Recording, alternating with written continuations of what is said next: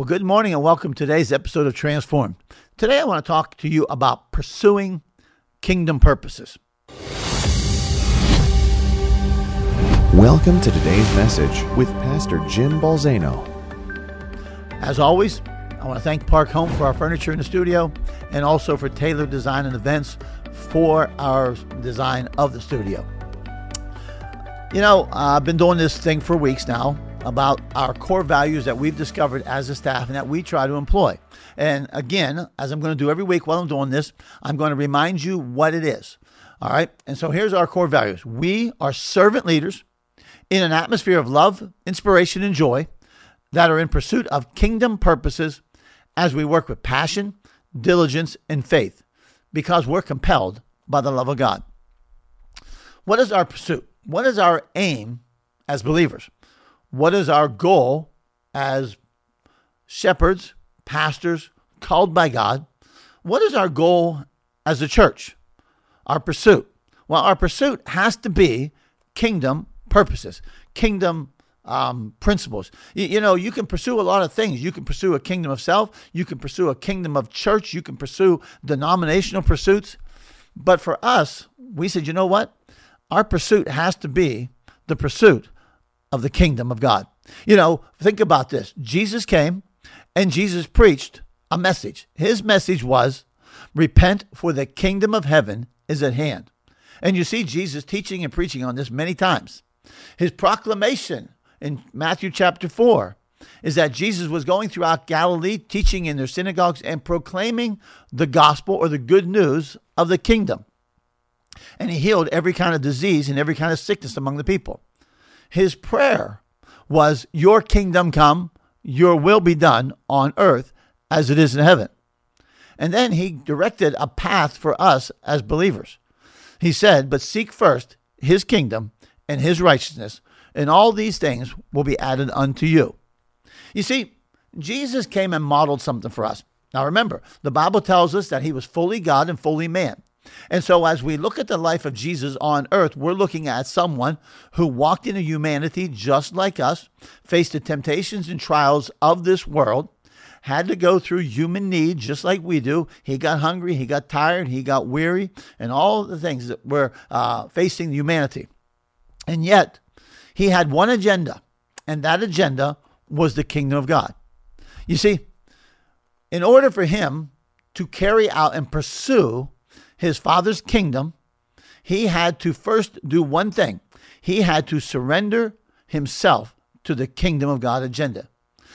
You see, in our humanity, many times it is the kingdom of self that stands opposed to the kingdom of God. Man's interest will always cause him to miss a kingdom agenda, but a kingdom agenda is always in the best interest of man. Jesus came fully God, fully man, and in his humanity, he had to die to a selfish, earthly, quote, if I can say it, human agenda if he was going to pursue the kingdom agenda. He said, because in his pursuit of that, he had to come to a place where he was willing to die for it. I want you to think about this. So now he looks at his disciples and he challenges them with the same thing.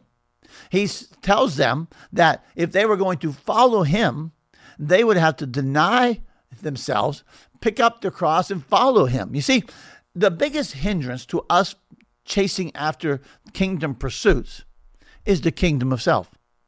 You see, I follow him as I enter into the kingdom through self-surrender, because that is how Jesus established the kingdom.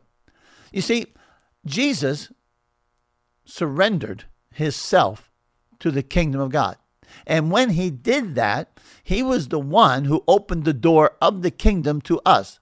But the only way that we can enter into that kingdom and the only way that we can pursue that kingdom is for us to, like him, surrender the kingdom of self. That's because that's how he established it. I want you to think about this for a moment. In our lives, here's the challenge. The challenge is that we will follow political agendas. We will follow denominational agendas. We will follow personal agendas, personal pursuits, selfish pursuits. You see, because you got to understand something.